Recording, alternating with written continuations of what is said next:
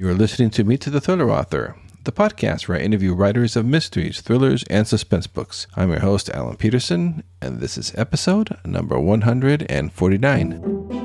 On this episode of the podcast, we'll be meeting Jeffrey Deaver, who is an international #1 best-selling author. His books are sold in over 150 countries and have been translated into over 25 languages, and he sold over 50 million copies of his books worldwide. His first novel, featuring the Lincoln Rhyme character, The Bone Collector, was made into a major motion picture starring Denzel Washington and Angelina Jolie.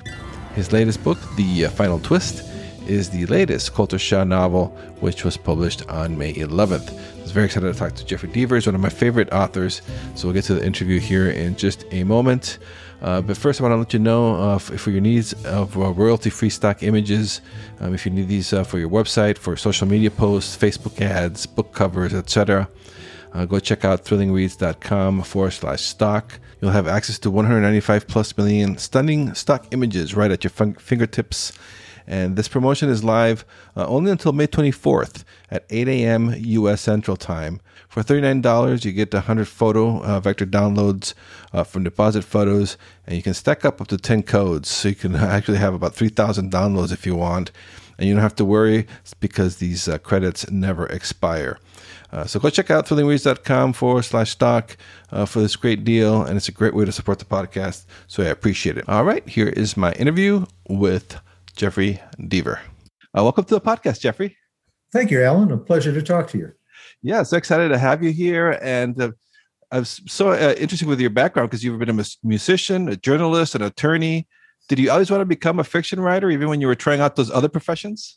Actually, before that, I was 12 when I wrote my first, quote, book. It was really a short story, and it was a thriller. I was very into James Bond at the time. That was the early 1960s. And people say, you read James Bond at that age? Well, back then, the books were very tame. We think of Bond as a ladies' man. He certainly was in the books, but everything was off camera. There was very little violence in the books, very little graphic violence, certainly. And to me, they were just good, rollicking adventure stories. And I said, I want to do that when I grow up. And I knew, though, that thinking about it, that authors are not prodigies. Do you ever see a very successful author in his or her mid-teens? No. You need to live life a little bit. So I was in no hurry to do that, and to become an author full-time, which was my goal, and an author of thriller fiction, maybe mystery. We can divide mystery into one category, thrillers into another, but crime fiction I wanted to write. And I just had to do other things until then, make some money, have some fun, and learn a little bit about life. And so it wasn't until my mid-30s that I decided it was time to get serious and get back to my goal. And so I started publishing then. And after, I think, 6 books, I was able to quit my law job and write full time. And that was over 30 years ago. Well, yeah, this is definitely a profession that requires patience, right? Oh, absolutely. And so you said you were a fan of James Bond as a kid. So is that the reason why you were attracted to crime fiction and thrillers in general and mysteries? You were a fan of the genre as a reader?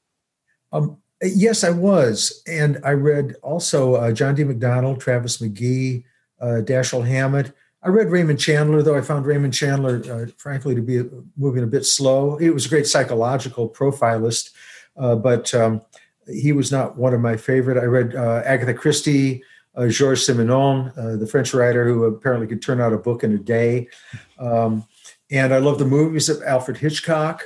I guess what I was attracted to, and I will say I read sci-fi as well and fantasy, but what I was attracted to was the fact that a crime story, all the ones I was drawn to moved very quickly, which I liked. That's what my books do now. They race along, and they dealt not only with the crime, but with other issues too. And the other issues could be the relationships between the hero and his or her love interests, relationships between siblings possibly, and that did not necessarily affect the plot, but it drew us in to those characters. And the crime fiction also explored important issues, social issues, like the social issue that I get involved in the final twist, the interplay between corporations and politics, which sounds very abstract, but once you get into the book, you see that it's a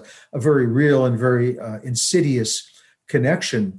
And so I thought, well, that's what I want to do. That gives you the biggest bang for the buck, one might say. I want to engage readers. This is my goal: engage readers emotionally on every single page. So crime fiction, you've got your crime plot, you've got your personal relationship plot, and you've got your overarching, let's call it a social issue plot of some sort. And that's why crime fiction is so appealing to me, and why I've stuck with it all these years. Yeah, and I've been reading The Final Twist, and I really enjoy it. And actually, I live in San Francisco, so it's been fun to follow Coulter around all over the city. Oh, can I ask you what neighborhood? Because I lived there too. It was quite a while ago. But what area are you in? Are you in one of those newly redeveloped areas? Well, I'm in between the Castro and Twin Peaks, so right in the middle of the city.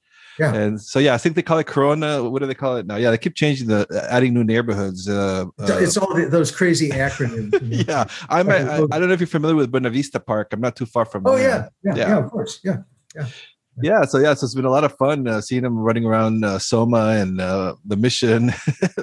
Adds a little more. Well, I tried to make, as I do in all of my books, I try to make the location a separate character. For instance, in the Never Game, the first one, which takes place in Silicon Valley, I tried to make Silicon Valley come alive. And I wrote a book many years ago called The Blue Nowhere, and traveled to Silicon Valley to study it. That was in the 90s, just that when the tech bubble was starting to inflate. But I learned things like, for instance, East Palo Alto, not far from the Stanford campus, and the home of Hewlett Packard and Park, the IBM Park. I can't remember what it's called now. East Palo Alto was the most per square block, per square mile, however they defined it, the most dangerous neighborhood in the United States. It's all changed now, of course. Been redeveloped, but that kind of brought Silicon Valley to life. The Goodbye Man, last year's book with Coulter Shaw, was set in the mountains overlooking Mount Rainier in the wilderness of Washington State. And so I wanted to bring that alive, and I brought, I think, San Francisco to life, because it is such a multicultural city. Such a wonderful mix, and it gave me the opportunity to look at some of the dark sides of it, the gang activity and so forth there. Yeah, I thought I was reading in your bio that you were when you were a musician and you taught music when you were in San Francisco. Yeah. Well, I wanted to be for the time until I could write my novels, or maybe while I was writing my novels, I wanted to be a singer-songwriter. And I had no problem with the songwriting part. In fact, a few years ago, to accompany my novel XO, I wrote an album of country western songs that was produced. I mean, you can find them on Spotify and Pandora, or YouTube if you like. And but the singing part, so singer-songwriter, two parts of the job description. Songwriting, not a problem. Singing, problem. I didn't have the voice or the musicianship for that, but it was fun to be up in North Beach on Grant, and played at the Coffee Gallery and some of those, the boarding house, some of those clubs. I don't know that they're there anymore. Well, this was a long time ago, but it was great fun. Very exciting time to be in the city. Yeah. So can you tell us a little bit then for the listeners from there about the Final Twist? Can you tell us a little bit about that book and how that came together? Sure. I've had in mind for a long time the concept of writing a political book in which corporations are by no means all nefarious. We know that. Corporations are allowing us to do this right now. Corporations built the computer that I am on and that I write my books on. But I think we can all agree that there is the opportunity for malfeasance when a group of people get together and responsibility for actions become rather diffuse. I mean, look at the Sacklers in the OxyContin situation. And I wanted to explore that, especially in the context of when a corporation becomes powerful enough to, say, strew drugs on the streets of San Francisco in order to bring down property values and then buy up that property. One of the things that this organization that Colter Shaw believes is responsible for his father's death has done. And then you combine that with the corporation's eyeing Sacramento, the seat of government in California, and suddenly we're dealing with an incredibly dangerous potential there that would affect human rights. It would affect immigrants' rights. It would affect LGBTQ rights, everything. And I wanted to make my villain not just a living, breathing human being, but this corporate entity. And how do you attack that? It's like it has so many tentacles on it. So anyway, Colter comes to San Francisco as the knight would on a quest to do battle with this dragon of a corporation. And meanwhile, he has to rescue a young girl from the streets of San Francisco after she's been kidnapped for reasons that are rather complicated. And so the story just takes off from there. It's the typical Deaver. It takes place over about 2 days, 3 days maybe. Lots of internal reversals. We get to the end of the book. It's all solved, all taken care of. And every question is answered, and yet not. There are what we didn't think were loose ends suddenly become loose ends. And it's a race to the last minute until we end up with, in fact, the final twist, which after everything is settled, we're positive, yet in the final paragraph, yet there's another twist.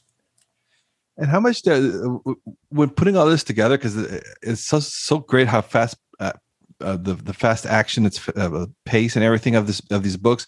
I mean, do you do a lot of planning and outlining even before you sit down to write your books? Yes, I'm the most obsessive outliner I know in the writing community. I spend 8 months working on the outline before I write a single word of the prose. The outline for the final twist was probably, I would guess, 130 pages or so. Wow. And that has all the chapters outlined. I know exactly where I introduce a character, where the character leaves the story, either vertically or horizontally, because not everybody survives the end of the book. I know where all the clues are seeded into the story, because those twists, especially the final one, have to be earned. They have to be legitimate. So, yes, I do a great deal of outlining, and I listen to what Joyce Carol Oates said, that you can't write the first sentence until you know what the last sentence is. So it's all planned out. And it can be an agonizing process because I have to make sure all the parts fit together, all those different plots. But you see, once that's done, then I can sit down and write the book straight through. It takes me 2 months to write the book because I should say outlining is part of writing the book. But by the 2 months, I mean filling in the prose. Say chapter 42 says, Colter Shaw finds a book dealer in North Beach to help him with the project. That's all the outline says. Then I kind of close my eye, being out of breath, walking up the hill through Chinatown on Grant, I think it is, and being in North Beach, breathing hard like Colter does, and he finds the book dealer. And then I fill that in. And then I might jump to chapter 2. I haven't written that yet, but I know what it's going to be. And great writers, they don't use outlines, but they really do, because they do it in their head. I just can't do it in my head. I need to get it down on paper. I'm a little too scattered to rely on my brain for that. And what's the balance of like when you're doing all the research of not putting too much of that information in there that's going to slow the story down, and is that a delicate balance when you have all that research in front of you? Yes, it is a balance. The trick to that is I tend to throw it in, and then on rewrite, and I do a great deal of rewriting. I'll rewrite 40 or 50 times. Then I see that I was a little enamored of this fact about maybe the Market District. I went back in history a little too much. Naturally, the Great Earthquake has to figure in any book about San Francisco. The earthquake which destroyed 3/4 of the city. And that's a very important plot element in the story. And there was much more about the earthquake than needed to be in the book. So out came, 20 pages, well, not 20 pages, out came probably 7 pages of the earthquake. And you can't write about San Francisco without thinking about the San Andreas Fault. And so I had to throw a little of that in. And so then that came out because it didn't need to be in the book. So, polish. And the number one rule in your head is that I do what I do for the readers, not for me. I get paid to write things, to make up stories. That's my pleasure in this whole business. But my job is to make sure I give the readers what they want. And part of that is fast-moving plots that don't digress, that don't go off on tangents, and that may tell a story about a bigger issue, the government, the corporations in this case, but that don't get up on a soapbox. So my personal position will be clear in the book, but at the same time, it's an organic outgrowth of the story. So I don't preach about it, but I let the characters reveal what might be the dangers that I'm concerned about. Yeah, you come up with such amazing characters, like Colter Shah, and then of course Lincoln Rhyme. And I always wanted to ask you because I had an uncle who was a quadriplegic, and so that character was really kind of special to me. And I was wondering how that came about. How did you decide to make the protagonist the quadriplegic? And did you get any pushback from editors or publishers at the time? Yes, for those of your listeners who don't know, Lincoln Rhyme, the hero from The Bone Collector, and the 15th book, The Midnight Lock, will be out in November.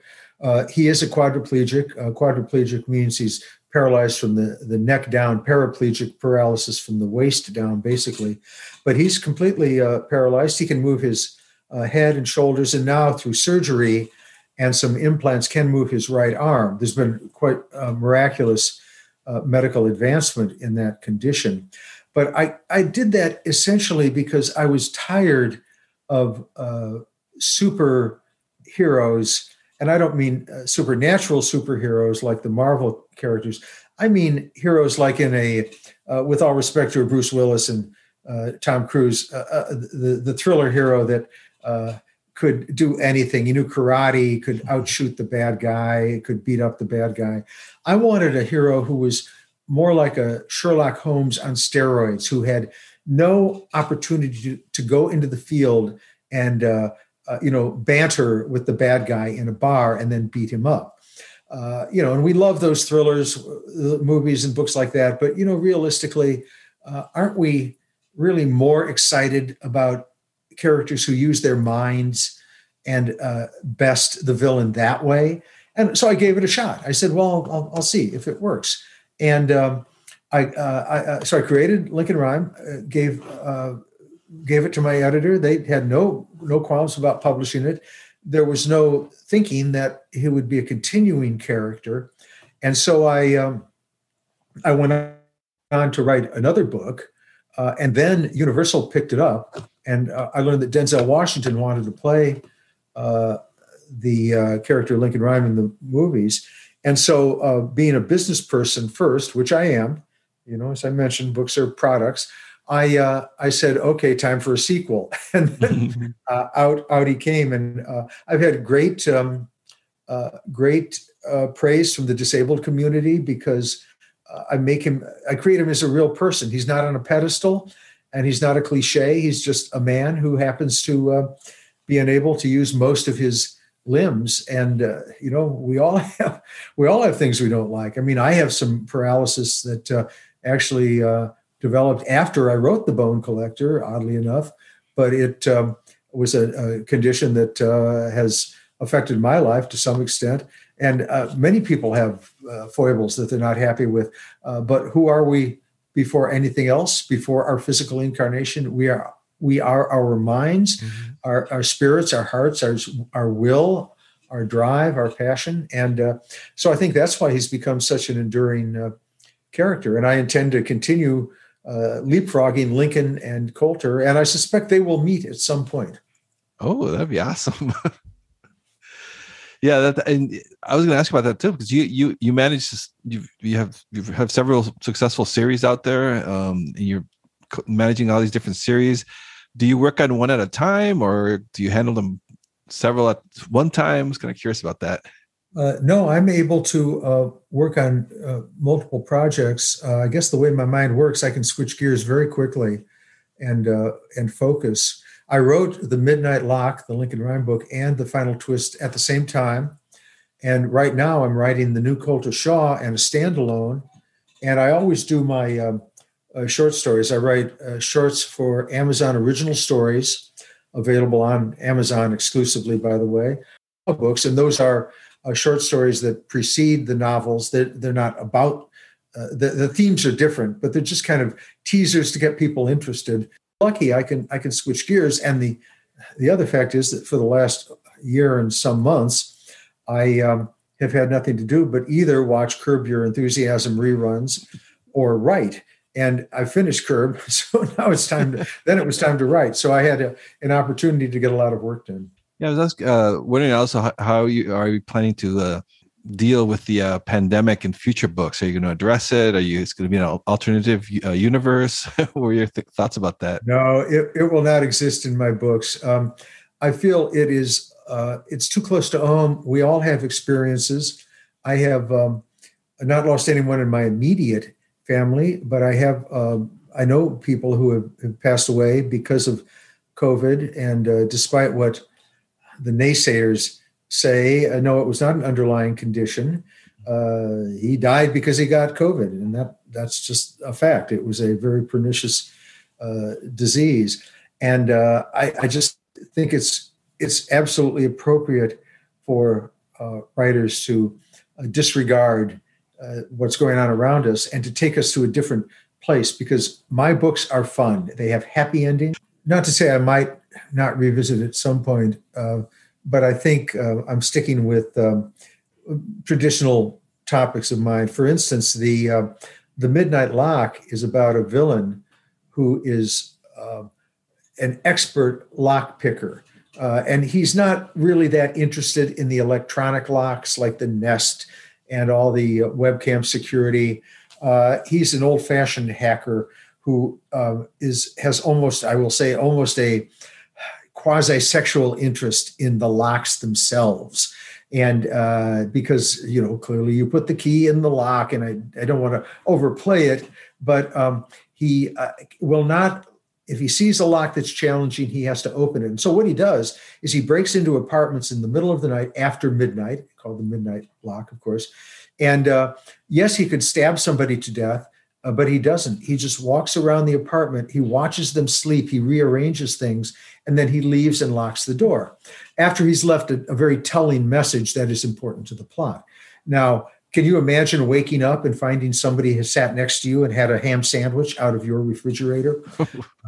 I just found that particularly creepy. So that's the kind of thing I'm going to be continuing to write about.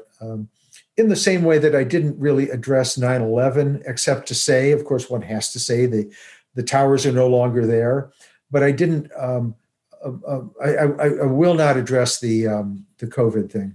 Mm-hmm. Yeah, I think that's great because we're all looking to escape and have that COVID fatigue. So I think that's a lot of the people are going to be looking to get away from this past year and a half now. Exactly. Yeah. And so I was wondering now, before I let you go, about any advice that you have, because I know I have aspiring writers that are listening to this podcast, and you have some great videos on your website at jeffreydeaver.com for writers. Any advice for someone who wants to write for a living? Oh, yeah, sure. Well, you raise a very good point there in your comment, Alan. If you want to write for a living, well, that's different from just writing a book. You may have a book in you that a single story that you may take 10 years working on, and good for you. That's wonderful. If you want to be a commercial writer, that's something else. You want to make a living. It's a very much more complicated answer. And it's actually the subject of a 4-hour plus course I teach in writing commercial fiction. But I will say this. You should plan out ahead of time what you want to write. You don't need to outline like I did, but you should not start writing until you know where you're going to go and know your ending. You should, in your book, continually ask questions and raise conflicts. Make the reader think, what is going to happen next in the book? And then you have to answer all of those conflicts. And I don't mean just the answer at the end. I mean, strew the book with hurdles for the hero to try to leap over. You should rewrite a great deal. I rewrite 50 times. I rewrite on the computer, or edit, we might say, on the computer. I'll probably go through 10 drafts on the computer. Then I print it out, because what we read on paper is a different experience from what we read on the computer screen. And you'll see things that you missed on the screen. Typos, of course, but more than typos, you'll see conceptual things that you missed. Or, maybe your hero would have changed his shirt a page ago, and now he changes his shirt again. On paper, that somehow jumps out more. And then so do those edits. And then finally, if you work in Word, you can save your file as a PDF and then load it in a program called NaturalSoft. I don't make any money from them. It's very cheap. I think they even have a free version. And the book will be read to you out loud. You, meanwhile, will have printed your copy out and follow word by word, and you will still see yet more typos and conceptual problems. That's the fine tuning, though. Little things like there, T-H-E-I-R, T-H-E'-R-E, Y'-R-E, things like that. And so that's the rewriting. And then my final word of advice is, remember that that rejection is just a speed bump. It's not a brick wall. Keep at it. That's some good advice. Thank you so much, Jeffrey. Final Twist is out now. It's published on May 11th. And then Midnight Lock is the new Lincoln Rhyme book, number 15. That's so exciting. It will be out in November. So thank you so much for being on the podcast. Really enjoyed talking with you. Pleasure, Alan. You take care. Hope to talk to you in November now. Yeah, absolutely. Thank you for listening to this episode of Meet the Thriller Author. If you have a moment, please do check out thrillingreads.com/links, where you'll be able to rate and review this podcast, or simply rate this podcast wherever it is that you're listening to it, be it Apple Podcasts, Spotify, Google Podcasts, Audible, Amazon Music, whichever podcast app you prefer. Please take a moment to rate this podcast. It's the best way to help other fans of mystery and thriller books to find the podcast, and it helps me get the word out, and so it's the best way to support the podcast. So I do appreciate that. And if you're interested, you can join my Thrilling Reads mailing list. You'll find the sign-up form at thrillingreads.com/links. Once you subscribe for free, you'll be notified about discounts and deals on great books in the mystery, thriller, and crime fiction genres. You'll also find my social media links and my author website over at thrillingreads.com/links. So check it out and say hi. All right, take care and stay safe until we meet again on the next episode of Meet the Thriller Author.